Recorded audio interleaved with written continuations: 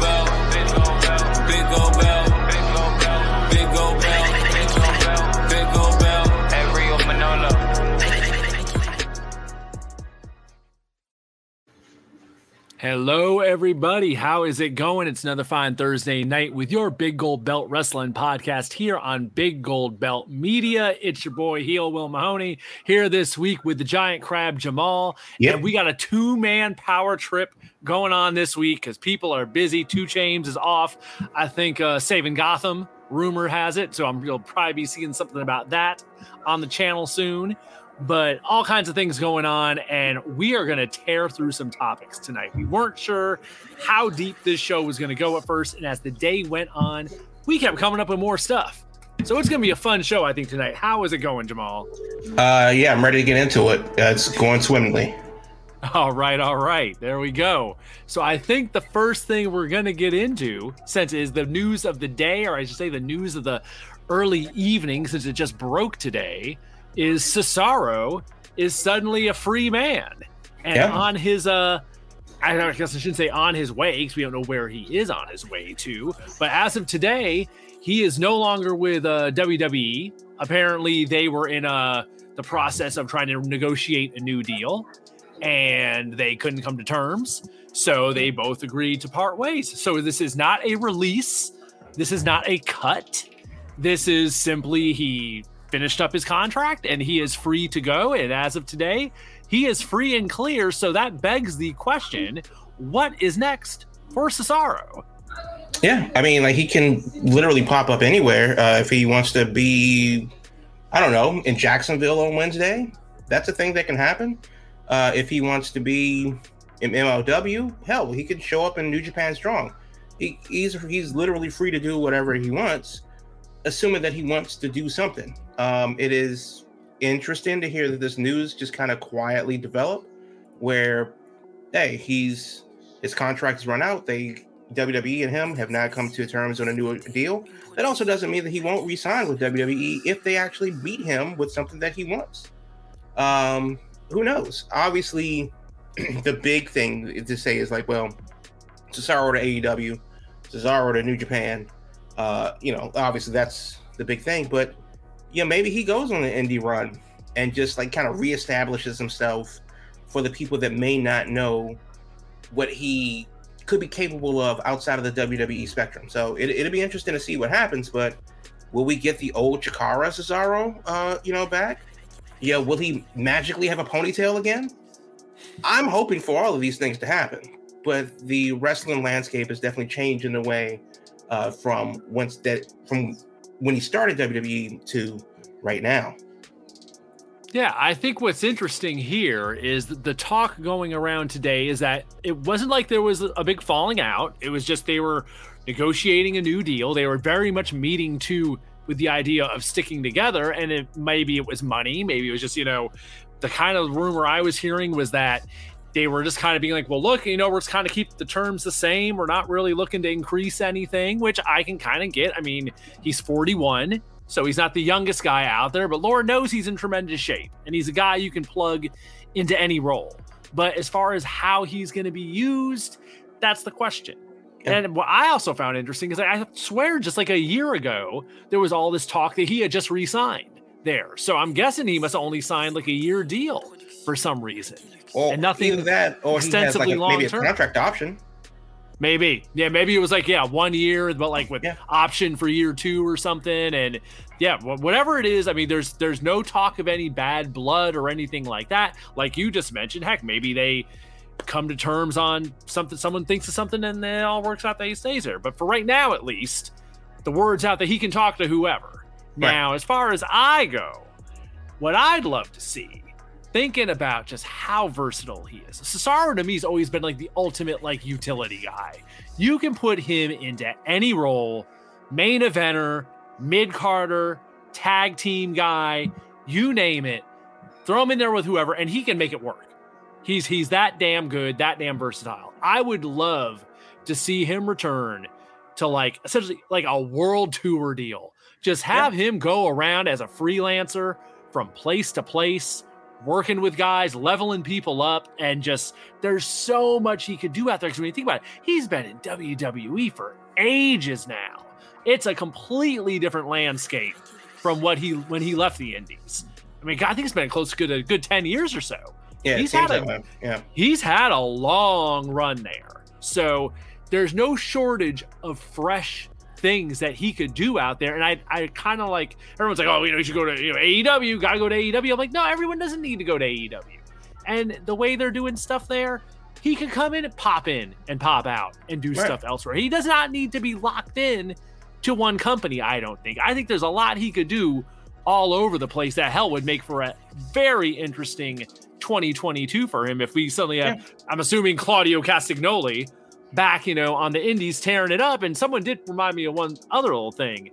There's another guy out there who's a free agent that hasn't been doing much. I would not mind seeing a Kings of Wrestling reunion, possibly as a one-off or, little something out there as another possibility. So lots of possibilities for Cesaro, I think. No, I 100% agree. And that's what I think that he can kind of choose his own adventure at this point. There's just so many matches to be had, so many things. But, again, he at 40, 41 or whatever he is, what does he want whatever the rest of his career is? Does he want to wrestle till he's 50? Does he want to wrestle till he's 45? Does he feel that he wants to go on a championship run and he has, 2 or 3 years to get in that window of, I want to be a significant champion for a promotion somewhere. And significant doesn't necessarily have to mean, some indie promotion in front of 15 people in a bingo hall. But, GCW is definitely a company of, reproach now, Defy and all these major indies. So obviously the beach ball is in his court, and it really is interesting to see, what it is, because obviously the first thing you think about is how watered down he was in WWE.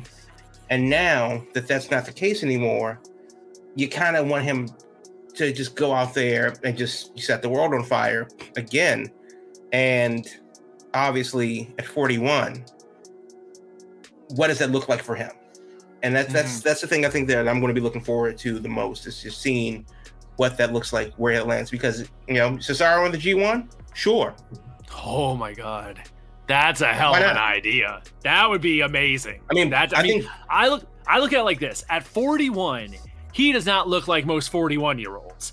That man is in tremendous shape, is a stamina machine, isn't really known for, a ton of injuries or anything like that. So I would think, I don't have any reason to doubt that he can't go out there and tear it up if he wants to. Like you're saying, I think that's the $1 million question, is necessarily how much does he want to still do it at this age? Right. Yeah, I 100% agree. And that's the same question that you could really ask about Jeff Hardy.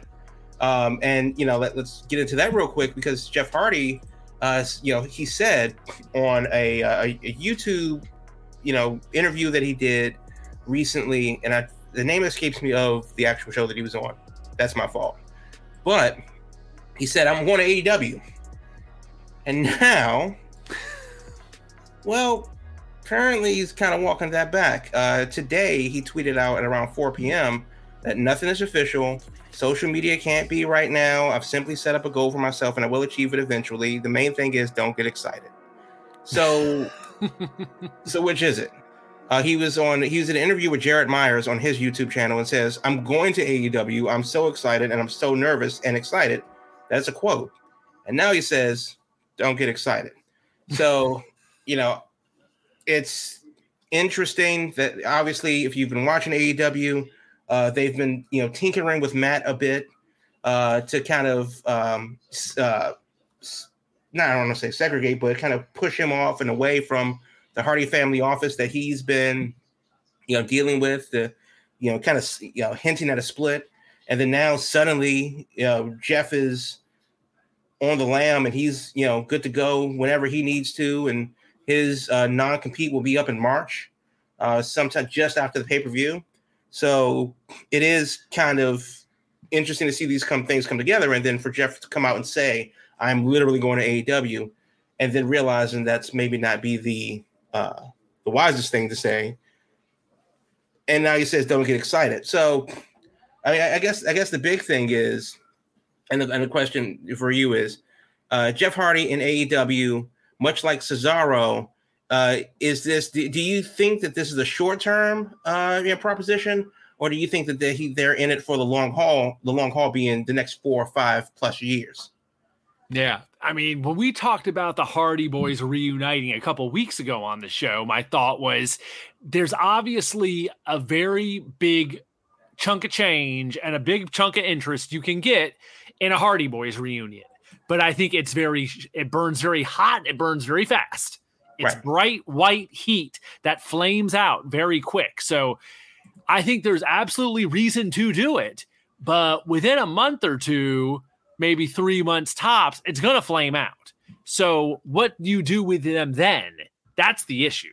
There's your short-term pop you're going to get where it'll be a very big deal, but it's not going to last. And that's kind of the linchpin there is, but assuming this happens in March or April, probably by the time Double or Nothing comes around in May, that's probably where you'd want to wrap it up, maybe pay something off there with a really big match. And then from there, then you got to change gears, I think, with them. It's just, there's not the shelf life for them at this point in their lives as a tag team, especially in that crowded tag team scene where there's already so many people there. I mean, yeah, there's matches you can do, but there's only so much the Hardys can do at this point is the way I look at it.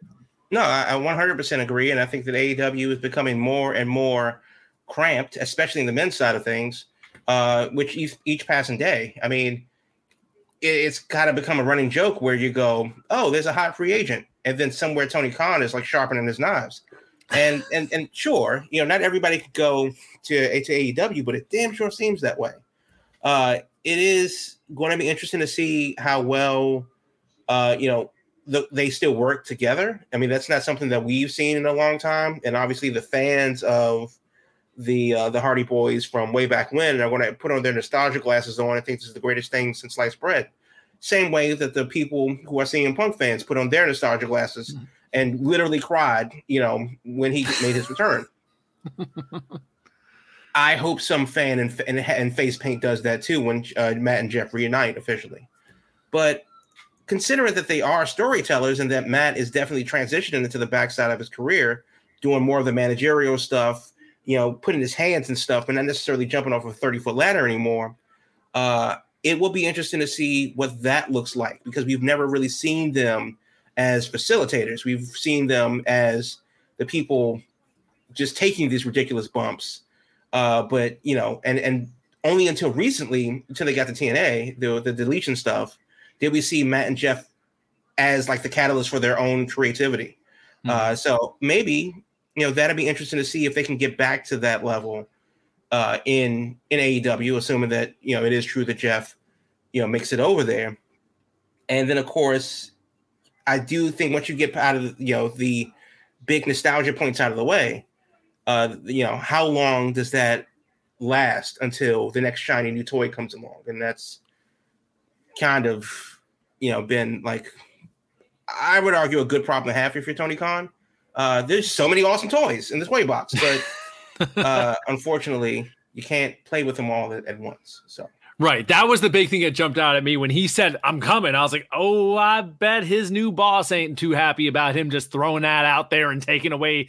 We know how he loves to do his surprises or, something big's going to happen on this show. And it's like, dude, you can't throw that out there like that. I personally appreciate it because I'm a kind of overall the nonstop speculation of, when's who's showing up here and when's who's person showing up there. And especially in this case where we know his brother's already there. So it's kind of like, just cut to it and just say, hey, he's coming. This is when it's happening.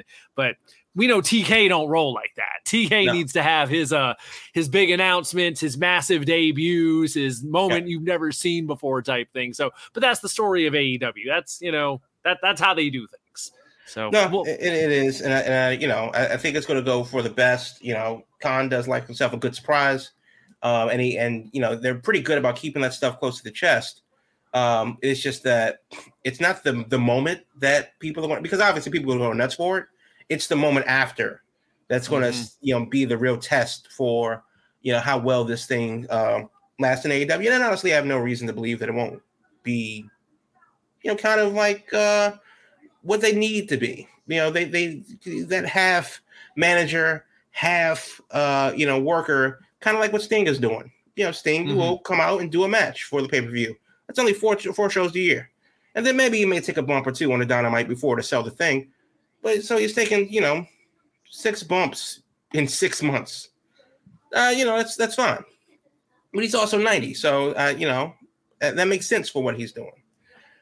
Speaking of 90 years old, Goldberg versus Roman Reigns kicked off the Elimination Chamber in Jeddah, Saudi Arabia, in front of 33,000 plus fans. Now, what I didn't know is that the Elimination Chamber in Germany is labeled No Escape because it's illegal. Because you can't call it that in Germany. But no, sir. No. So the Elimination Chamber of Friendship in Saudi Arabia happened last weekend. Now, the first thing is it was on a Saturday, which in the Middle East is kind of weird because that actually starts their work week. But it was Saturday at noon for us. Do you like that? Even though the show was on in the middle of the day? I know for us, it's noon. So that's, kind of a different take than like in Los Angeles where it's 9 a.m. If you're out west, are you putting on a pot of coffee at 9 a.m. to watch the Elimination Chamber is the first question. Yeah, on the West Coast, I don't know how big of a hit it was, but here on the East Coast, I loved it personally. I thought it was damn great. I got up, I took care of some stuff in the morning, I had breakfast, went out, ran some errands, came home at noon, threw on the show, and then it started at noon, and it was done by 2:50. So it was a tight little compact show in the middle of the day. It didn't even run into the early evening. So it ended. And it was like, damn, still got a few hours till dinner. I can still do whatever Saturday night. And I personally thought it was great, especially with they're marketing so heavy to kids these days. My daughter was thrilled because she could watch the whole show as it happened and never gets to do that. She's always got to go to bed on a Saturday or Sunday night once it gets around 9:30. So she's like, I get to watch the whole show. And she had her friends over in her room watching it. So that worked out great. And my thinking's this.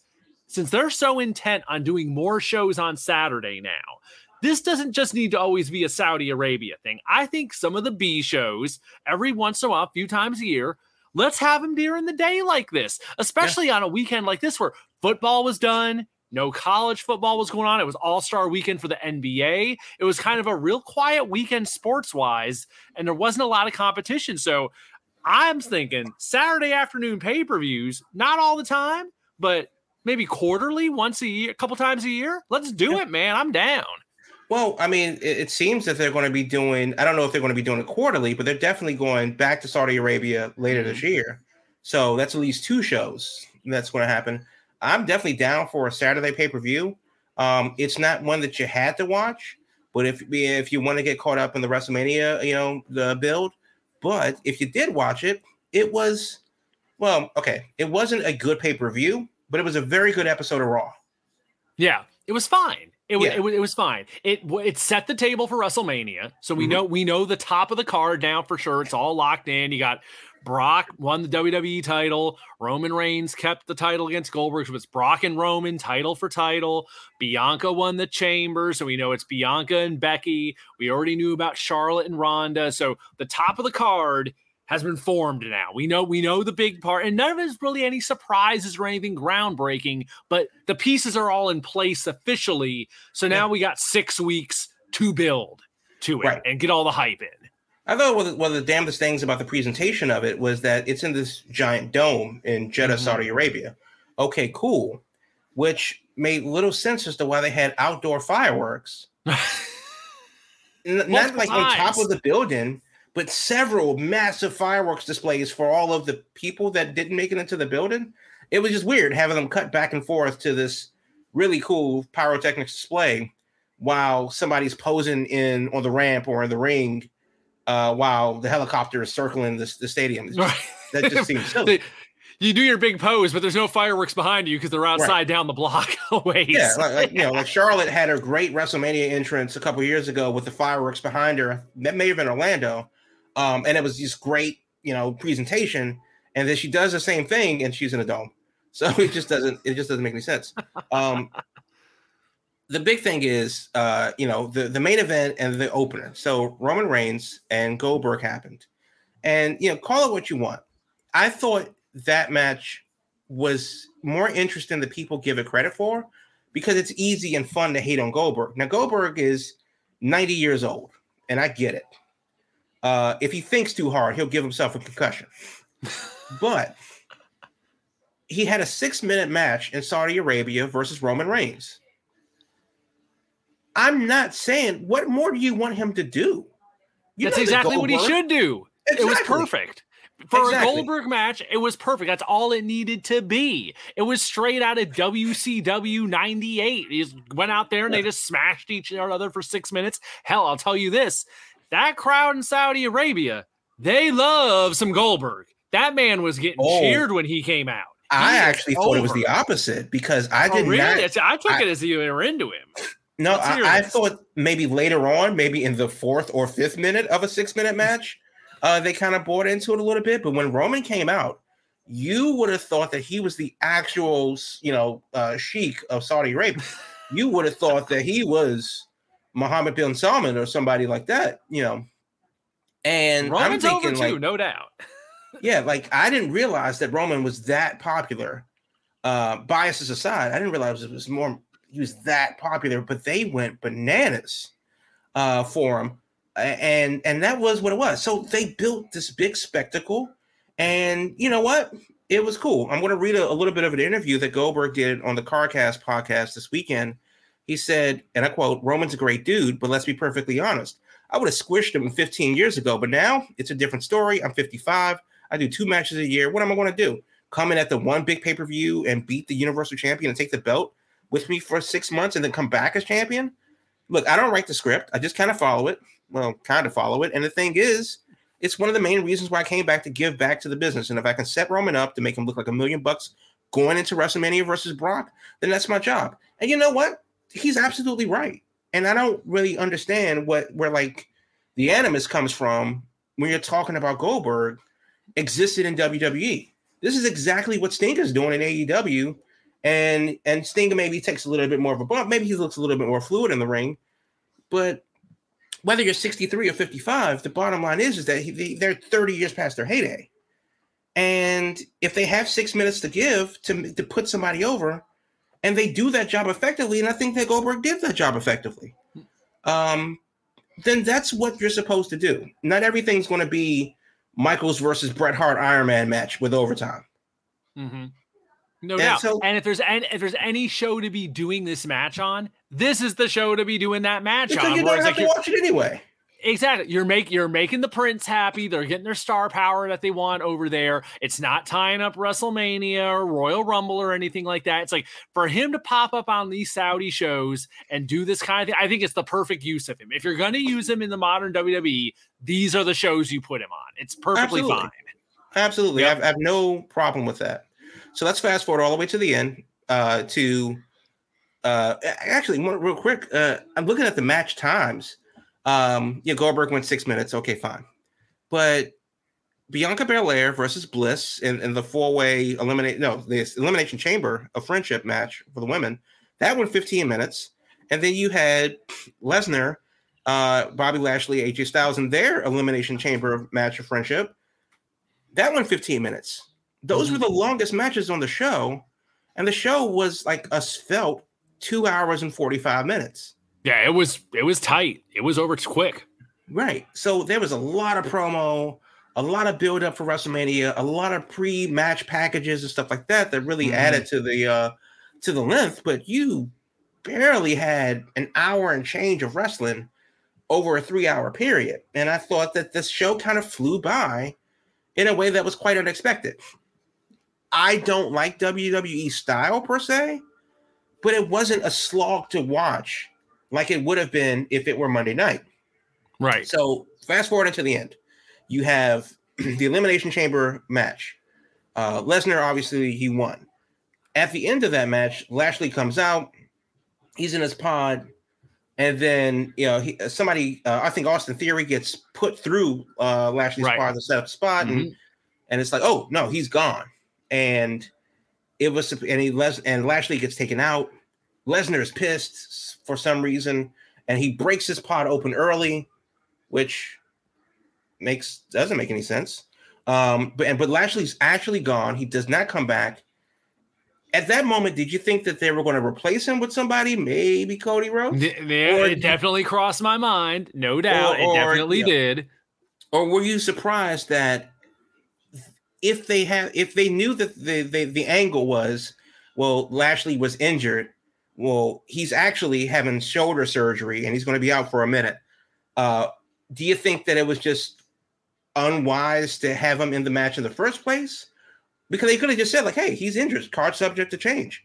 Right, yeah. Or the spot that really kind of, I don't know, it kind of took some wind out of the sails for me in the match, which was going on, pretty well.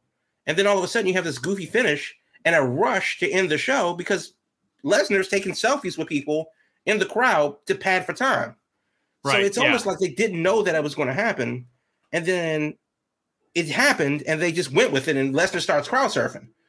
I just thought that was a really weird way to end the show, which was pretty good for WWE standards. But do you think that they should have handled that differently or gone about it a different way if they knew that Lashley was injured beforehand? Yeah, it was definitely clunky the way it was handled. I think what they were going for is they wanted that visual to have on tape of him getting carted out of there, him getting helped out of the cage. I think they wanted all that for the long game for when he does return. They have that footage in their pocket to show that he never actually got beat for the title. There's a built-in story for him as soon as he comes back. And if you just do the whole, he's hurt, he can't go. He's the Elimination Chamber title now automatically is just for the belt. You know that from the beginning. Then I think they would have had to put somebody in the match. I think they're thinking was, look, we don't want to add anybody. Let's get the video footage of him getting carted out of there so we can use that for his return come, this summer or whatever. And that's what I think they were going for is since he was able to get out of, because appearance wise, he looked fine. You didn't see anything like, as far as like, it's not like he was all bandaged up or nothing. So when the match started, I was thinking like, oh, didn't think anything was going on. So that's probably the thinking. I just thought it was weird and kind of clunky because Lashley went into concussion protocol. Right. Considering that he went there immediately and Madcap Moss, who literally got dropped on the crown of his head. Madcap Moss came into that match at 6'1". He left at 5'11". The way he got dropped on his head, but he finished the match. And that actually may be my favorite match of the night because I didn't expect much from it.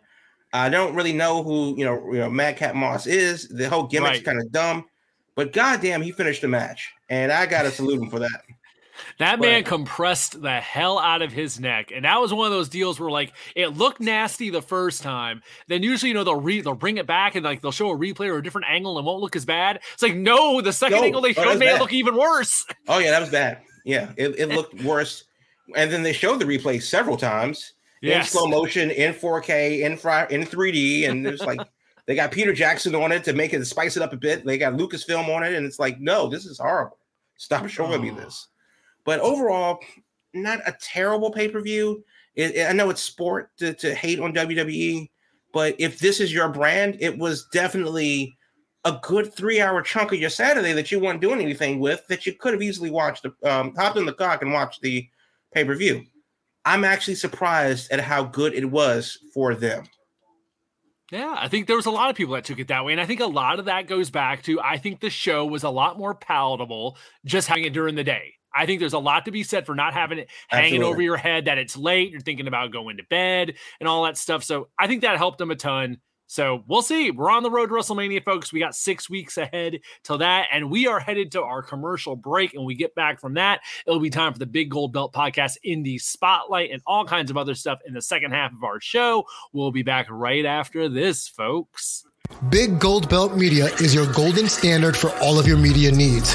Visit BigGoldBelt.com for pro wrestling info, movies, comics, and even more digital content.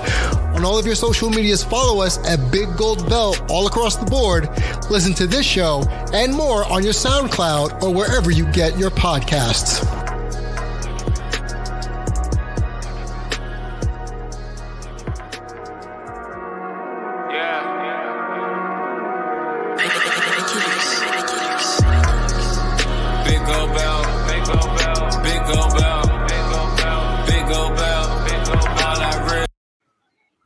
All right, folks, we are back, and the second half is underway. We are flying tonight, and it means it's time for the Big Gold Belt Podcast Indie Spotlight of the Week. So take it away, Giant Crab. Yep. So this weekend, we're going to snowy Yarmouth, Maine. This Saturday, February 26th, this Limitless Wrestling. They're having a show in beautiful Yarmouth. And the big match for me is Savannah Evans versus Trish Adora. That's going to be heavy. Eli Knight versus Mortar, Anthony Green versus Rad Daddy. But I'm just saying.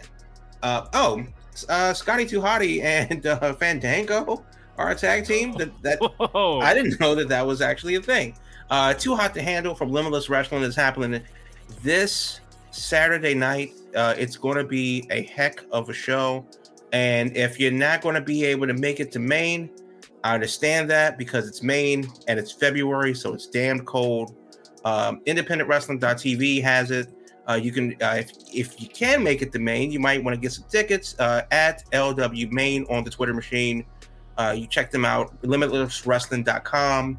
I'm not sure if the tickets are sold out yet, but if you can make it live, it's always better to see it live.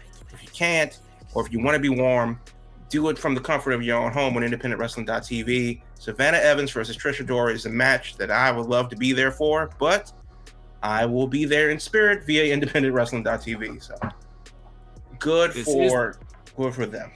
This is the time of year where you got to do that. Sometimes you just got to stream the show is the way it's got to be. I had my fun this past week at the Fight Club DC premiere, coming back out of the pandemic this past week with Trish Adora was at that, and a hell of a main event against Big Swole.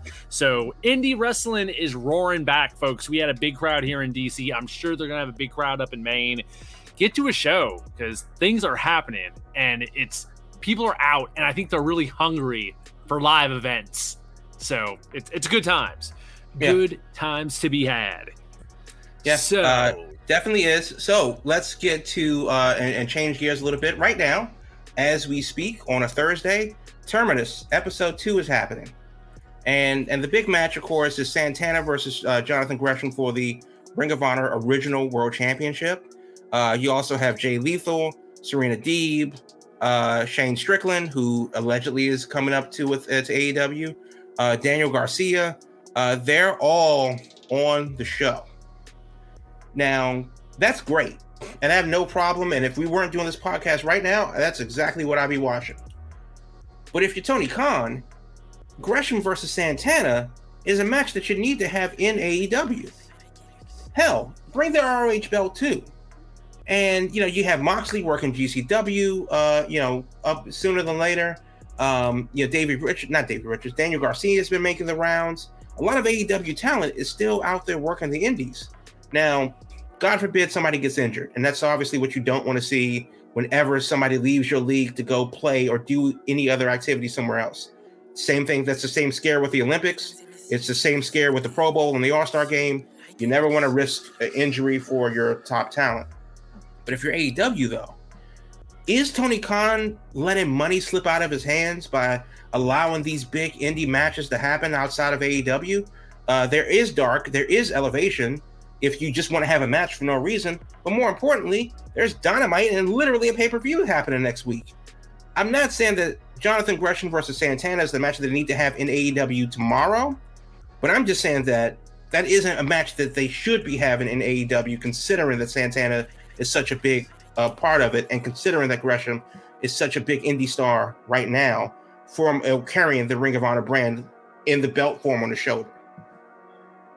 Yeah, it's definitely a situation where there's probably some of these matches that he should be putting some thought into and being like, you know what, not that one.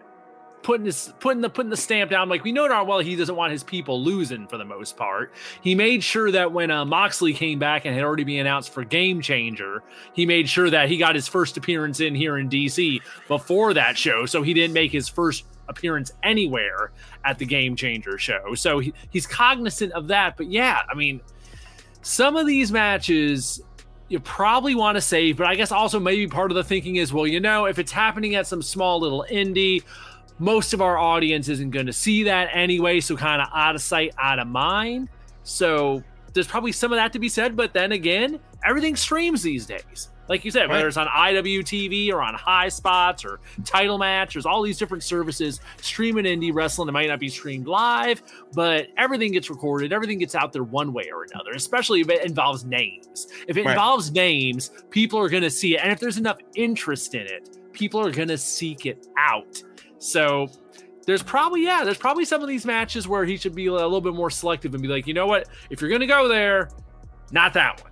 I don't want you working that match. But man, I don't know. He's probably also trying to be, you know, a good brother to a lot of these companies and be like, hey, you do your thing and I'm gonna let you use my guys. And I don't want to be totally like, you know, you can't do this, you can't do that, you know, putting all these stipulations on what his guys can and can't do, since he is nice enough to let them work these outside ventures, which, you know, if he wanted to, he could clamp down on that. So it's probably a bit of a balancing act between, like you said, you don't want people getting injured. You probably also don't want to give away a bunch of huge matches, but at the same time, if you don't have space for them on your own shows to begin with, then it's like, well, what are you gonna do? You gotta sit them out, and then people complain about that. Then it's the old they're sitting and catering. So, well, true. I mean, don't get me wrong. There's a lot of masters to serve, I'd say. I would rather see somebody go out there and do something just, you know, if that they want to do, than sit in catering. However, if there's money to be made, you know, and again, Gresham versus Santana is a good example, because that's a money match, you know, full stop. If that match happens at the pay-per-view, you give them 20 minutes, that's a money match. There's a reason why it's, well, obviously Gresham owns his terminus, but there's a reason why that's the main event, you know, tonight for that show. Now, it doesn't have to be Santana, but, you know, or Lethal, but if Daniel Bryan wants to go out there and have a show.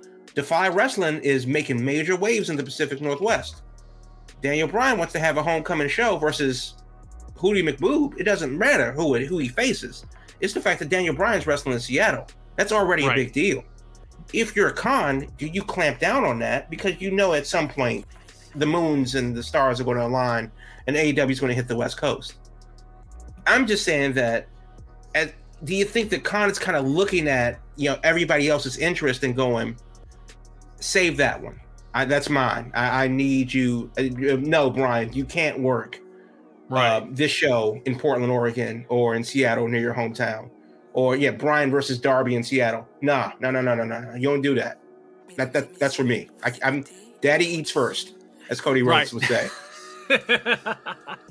We get that. Yeah. But I think there's definitely a segment of their audience that if word got out about that, we'd quickly start hearing about, he's not letting these guys do what they want to do. He's holding people back. I mean, I could see that narrative forming very quickly, especially from the perspective of, well, you know, this promoter has them both there. They want to do this match, and he's handcuffing the promoters for what they can promote on their own show. But it goes back to anything where it's, you know, you have any outsiders on your show, there's always little caveats that have to be maintained for them to be on your show. I mean, most of the darn time you have a big name on your show, they're going to be the ones going over. They're not there to, you know, just do nothing and just, you know, make all your guys look good. It's just how it always is usually. So it's another step in that direction where it'd be like, yeah, okay, you can use Jon Moxley, but looking at your show here, he can't wrestle person A, B, or C.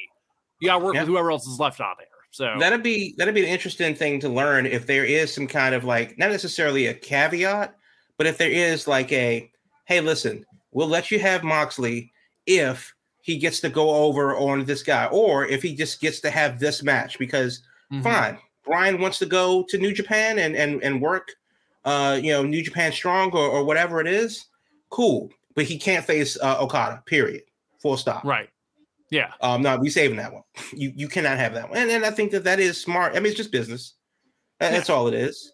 And it's smart business for them to not give away the barn with the cow, but you can't have it both ways. And I think they are doing a pretty decent job of letting the talent manage themselves and not necessarily give away these dream matches for free. It'll be interesting to see, though, as they develop talent, because that's another thing that AEW, as a young company themselves, it's not just Brian and Moxley and the people that are already established. A guy like Daniel Garcia, whose star is rising, and stock is rising as he's on to AEW more. There's going to come a time where it's him, Friedman, Ricky Starks, Sammy Guevara, these younger guys, Lee Moriarty, as they get more reps on TV and become more of a household name. Now, well, hey, we built you, and you want to go out there to GCW and the Hammerstein to face a match that we should definitely have on TV. No, I'm gonna need that. I'm gonna need that for myself. So I'd be interested to see if it gets to that point. Yeah, I would think eventually it has to. It has to at least some degree. Maybe not a huge degree, but hell, even looking, Gresham doing his whole thing, going around as the touring Ring of Honor champion. It's like, yeah, he's working all these different places and he's bringing in the belt and he's going to make people look good because he's a phenomenal, tremendous wrestler. But make no mistake, he's not putting anybody over as far as a 1, 2, 3 or a submission at any of these places. It's very clear. You're getting the Ring of Honor champion, and the Ring of Honor champion is going to do their thing on your show.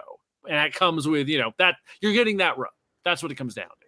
So Right. Yeah, you can't bite the hand. You cannot bite the hand. Okay, so one thing that we wanted to talk about as we come to the conclusion of this here episode, and it's been a whirlwind of a 45 minutes so far. Max Caster. Now, AEW Rampage was taped on Wednesday after Dynamite. That's about between 10 and 10:45 Eastern. The show was the show. No spoilers about the show except this one tidbit, because Max Caster. That whatever the segment is, we don't know if it's going to air on Rampage, but Max Caster, as he does per his gimmick, has a rap. And in his rap, and I'm going to try to do my best to emulate it, but he says, the Acclaim, like we Steph Curry, we shooting. We'll gun you down like we Vladimir Putin. If you think you have a chance, you got no brain. You can't beat us. We're Russia. You're Ukraine. Now, he says this to Orange Cassidy, who's in the ring for Anthony Bowen's Revolution qualifier match, Sonic Brass ring match. That was taped on Wednesday, sometime before 11 p.m. What he would not have known is that sometime at around 3 a.m. Eastern is that all hellfire and brimstone started raining down on the Ukraine countryside as the Russian army invaded the country. Right. Fuck. So, the first question is, if you're Tony Khan, did you edit this out of Rampage tomorrow night? Yeah, I mean, given what the situation has become now that we're full on in invasion, it's, the biggest story in the world. And that's the thing. It already was a huge story, but now it's real. Shit is on now. It's definitely down. Yeah, I would think you have to. I absolutely wouldn't. I would not want to air that. The next question becomes, given how far along things already were this week and how much of a volatile situation this already was, right? How'd this happen to begin with?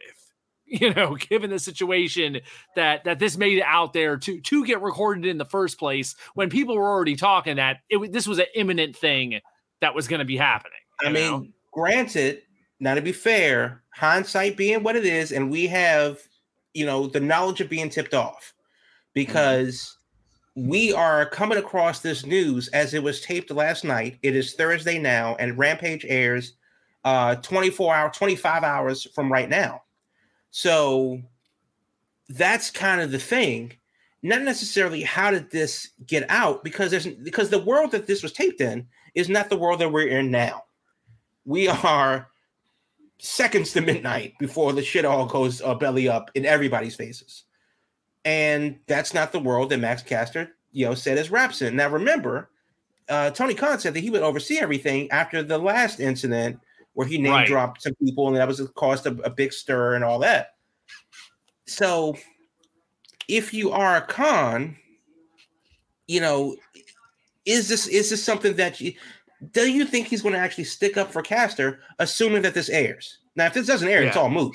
Because being it's a taped show, there's an easy way out of it. Being it's a taped show, you just don't air it. You have the sound drop out on that part, or you start with them already in the ring, or something, and just skip that whole portion. Commercial in the ring. Yeah, exactly. The big thing is, like you were just saying, this ain't the first time. This is now an ongoing thing where either he doesn't have the best judgment or he's just misreading situations. I mean, last time it was talking about Simone Biles' mental health. So it's been very touchy subjects that I get the whole idea, he's supposed to be edgy, he's supposed to be like, edgelord bait kind of stuff. But dude, this doesn't work. This is not the first time you've stepped in it. And at this point, I mean, if I was Tony, I mean, I just have to tell him, like, look, you gotta write down whatever you're gonna say, and I would have someone he has to give it to that has to read it over and sign. Someone needs to be signing off on these. No, but that's what I'm saying. Like, we're under the assumption that Khan is handpicking and reviewing each and every bar that Caster comes out of his mouth per what he said after the Simone Biles deal. Now, granted. And I think that this is where it's like, people are going to hear a thing and go, "Oh my Jesus, why did this air?" Assuming that it airs, and not understand the context of the entirety of the situation.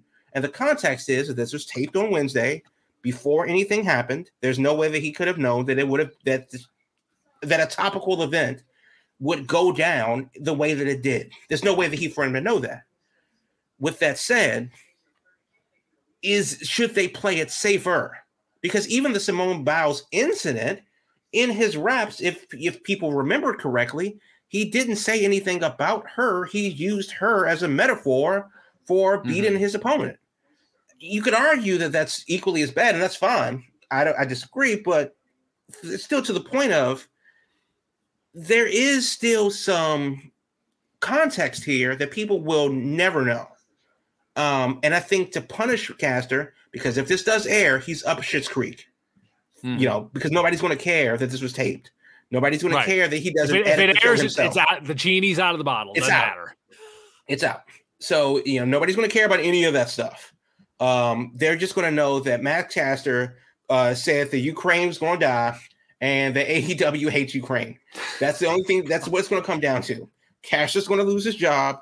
Anthony Bones is in the mud on dark for the rest of his tenure in AEW, and Tony Khan is just going to sweep it under the rug. That's fucked up because of the context. We know that this was taped. We're talking about it now because it hasn't aired yet. Right. And if they cut it, then it doesn't matter. You didn't hear us say anything. But goddamn, if you're Tony, I swear, I don't know how this airs. Yeah, it's. I would say you cut it. And you thank God that, okay, we didn't do this on Wednesday. We didn't air this live, so it didn't already get out there. You thank God that you lucked out on that. But I think at that point, they got it, because be the second time now. They got to start being a lot more, either just like, look, we got to be a lot more careful about this. Do you just make them less topical, or I just think generic? So. I think you got to. I think there's no other way around. It's too much. The squeeze of the juice for the edginess, it ain't worth the risk in the long run, especially when this is the kind of thing, if it blows up bad enough, it's the kind of thing that Time Warner could eventually get involved in and be like, nah, We don't need this heat because this guy going out here saying stuff on air. That's the thing. It could very quickly get out of control and snowball into a situation that would be way more absurd than it ever needed to be, just for him saying a rap coming out to the ring. It's like it ain't worth the trouble, I think. Right. No, I agree, and I do think that you can't foresee, world events, before they happen. But I do think this unfortunate consequence of being topical. It's not that he's trying to push this button and be an edgelord. It's just that he's talking about topical shit right now and using that as a metaphor for whooping ass. And that's unfortunate that 165 people are dead in Ukraine as part of the ongoing conflict that is developing. And this is only day one, and the shit is unreal. So, I think the big thing is, if you're going to watch Rampage, watch for that edit. Because if Max Caster comes out and says some things, you heard it here first. It's a bad time, man. It's a bad time. If the show comes on and they're already in the ring, that tells the whole story. Right. So watch for that edit. And it's the main event also. That was the main event of Rampage. So if you see Orange Cassidy in the ring and you see some jerky motion and there's an edit and Anthony Bowens is suddenly started and the bell's rung, you didn't hear anything. And everybody gets to keep their jobs. One quick thing before we get to the news. This is the first time I watched NXT in a very long time, but I wanted to see Nikita Lyons make her debut. Did you watch NXT at all on Tuesday? Yes, I saw NXT. I saw the Nikita Lyons debut, and I saw her subsequently break the internet. Right. She just took over the timeline once she hit that finish. Yes. It was all over. Yeah. It was all over. So, I mean, she's a very tall, like 5'11", 5'10", 5'11", something like that. Just brick shit house of a woman. And she's an actual black belt in like jiu-jitsu or something like that. Right. She's an actual singer, an actual model. And honestly, if they could take Nia Jax and give her a martial arts background, she would be Nikita Lyons, because she has the size. She's a lot more slimmer than Nia Jax, but still the same size and presence of Nia, of Tamina, of Beth Phoenix. The match itself for NXT wasn't terrible. What she did in the ring was better than I thought it was going to be, because again, I judge NXT and WWE by a different set of standards, but I kind of see a lot of upside and potential here. They may have actually stumbled onto something, which they will probably ruin in 3 weeks because it's WWE.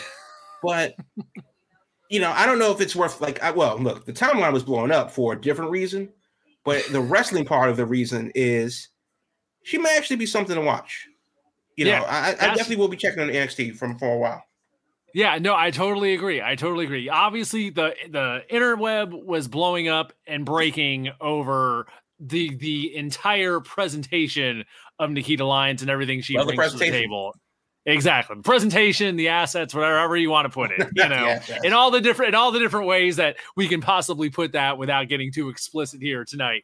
But beside the point, I was pleasantly surprised because goddamn, that martial arts background, it was on display. She's got some pretty damn good strikes. She moves incredibly well around the ring in there. For an NXT match with someone that's only done, she had one match on 205 Live and just, whatever she's done when she was in Heroes of Wrestling and all that. For her skill level, I was very pleasantly surprised. I was figuring it was all just going to be the look and the presentation, and there wouldn't be a lot of actual substance behind it. But there was enough there that she was further along than I expected her to be. So I'm interested. I'm definitely interested to see more. I got to give the devil their due, and NXT and WWE, if they can continue with this thing, I think her gimmick needs to be tweaked a little bit. I don't necessarily need her to be like she's in, she has a gun holster on her thigh. She has another holster on another thigh. And she's kind of like this hip hop paramilitary trooper. I don't know what the gimmick is per se. I drop the hip hop part. Focus more on the martial arts and the action stuff, because that's what she does well. Focus on that. That's what I want to focus on, the athleticism and the look and the singing part and the studio rapping bars like that. That's the part that wasn't working for me. So I would drop that and focus on the rest. I don't really need like hip hop Steven Seagal that was kind of going on. But aside from that bit of business, major upside. Definitely we'll be looking forward to Tuesday. Because I have to remember that NXT is on now, and that's the thing that I haven't said in a while. So there we go. We are nearly out of time, but we have just enough time for news. So I'm going to go ahead and go through it right now. Cesaro still on the WWE roster under SmackDown. So, I mean, the word is that he's gone, but WWE has not wished him well on his future endeavors just yet. So we'll see officially what that happens. Also, I checked Cesaro's Twitter. He hasn't tweeted anything in several weeks, so it'll be interesting to see what his first words are after leaving WWE. Mojo Rawley, he had COVID-19, and apparently it hit him hard. He was on Renee Paquette's podcast, and he says, and I quote, "I got rocked pretty hard by it. The first few days weren't so bad, but spotty fever on and off, the chills and whatnot, and then not sure what happened, but the doctors had a couple hundreds, but things spun out of control. His fever was 104. He was overheating, just crazy. He couldn't draw breaths. It kicked his ass. So bottom line is that COVID ain't no joke. I know that things are opening up, but you don't want what Mojo Rawley got. That was a bit rough. MGK. He apparently is overseeing the Machine Gun Kelly, as the kids know him. He's overseeing the music for WWE 2K22, for better or worse. A couple songs of his are on there. The Weeknd's on there. Poppy, if you remember her from NXT, doing their theme. Motorhead, Wu-Tang. Decent lineup, the variety of genres. Apparently, Machine Gun Kelly is going to be a playable character in WWE 2K22. So if you're an Eminem fan, then you're definitely going to want him in your universe. As your training partner. It's odd that he would be there. I wonder what his finish is going to be. But, 2K22, it's probably the weirdest roster yet. Especially since a third of their rosters are in an AEW now. That's true. From what we're seeing from the roster reveals, it seems that everyone through like about last summer is still in there. Like Lana's still in the game. Like there's a lot of people who've been gone quite a while that are completely in it. So that's going to be, we're about 2 weeks away from it coming out. So being the way we've been burned on the last one, I ain't touching nothing till I hear some firsthand reports. So you're not picking up that $120 NWO version? I know, man. My NWO for life, $120 ticket. No, not yet. I'm not after last time. No, sir. I gotta hear for real. I mean, I'm hearing good things. I'm very curious, but I need it to come out first. Not $120. Curious. I'll be watching the Twitch streams. I'm good for right now. Brian Cage, not a guy that we've talked about often because he hasn't really been on TV often, but apparently he may actually be staying in AEW for a while. He had his option picked up for another year on his contract, and apparently the word is that Cage was surprised too. And you know what? Yeah. But I'm just interested to see when that's going to be. He was last on in AEW TV in October on the October 8th edition of Rampage, and it's now the end of February. So I haven't seen Brian Cage in a while, and apparently he's going to be there a little while longer. No word from him, but that's what the rumor is. Terminus is happening right now, and that's, of course, co-owned by Jonathan Gresham and Baron Black. Love those guys both. Santana versus Gresham is the main event. Should be a great main event, but Jonathan Gresham is the Ring of Honor World Champion. And he told Metro.co.uk, because he's going to be in England in a little while, and that he has a loyalty to the Ring of Honor because it changed his life. That he was going in a very bad direction for so many years, having tunnel vision of Ring of Honor saved my life, he says. I don't know where I would be if it wasn't for Ring of Honor. But he also goes on to say that, quote, I have a family and I don't want to burn my wife out and lose all the things that I've acquired over these years. So I have to make money. I've lived my dream and accomplished everything I wanted to do. Now I just have to go with whatever comes. And as long as it works out, I have to do it. So I don't know what, I don't want to speculate on what that means for, the future of Ring of Honor. Will they have contracted wrestlers? Will they just be pay-per-appearance? Will he continue? How long does he plan to hold the belt if he doesn't plan on being with Ring of Honor any longer? Will he lose it or will he give it up? These are all questions, especially as rumors circulate that Jonathan Gresham was backstage at AEW this week in Connecticut. So interesting things happening. Watch this space as more things develop, and that's the news for this week. There we go. We promised a whirlwind, and we did a whirlwind in just about an hour. So a hell of a week. I guess we'll have more of the crew back next week as the world continues. You can't have less of it. Exactly, that's for sure. We have Damian back. Might have Celis back in the mix. I have 2 Chainz back in the mix. We'll see what's up next week because there's all kinds of. We still got a certain dashing American wrestler of some sort that may show up somewhere. Who's out there? I'll be in Orlando for the pay-per-view next weekend. Could be. There's rumors of a Texas rattlesnake might be around that we haven't even talked about yet. That's rumblings about that might be sticking up for the state of Texas against a Canadian that's talking some garbage. So all kinds of things we may get into next week. But keep up with the show, folks. Keep up with the Big Gold Belt Wrestling Podcast and Big Gold Belt Media, BigGoldBelt.com for all the news regarding everything. Big Gold Belt on Twitter, Instagram, all the various outlets. And that is it for this week. We will see you again next Thursday night, 8 o'clock, and on all podcast platforms. As always, thanks for tuning in, folks, and we will see you once again. Yep.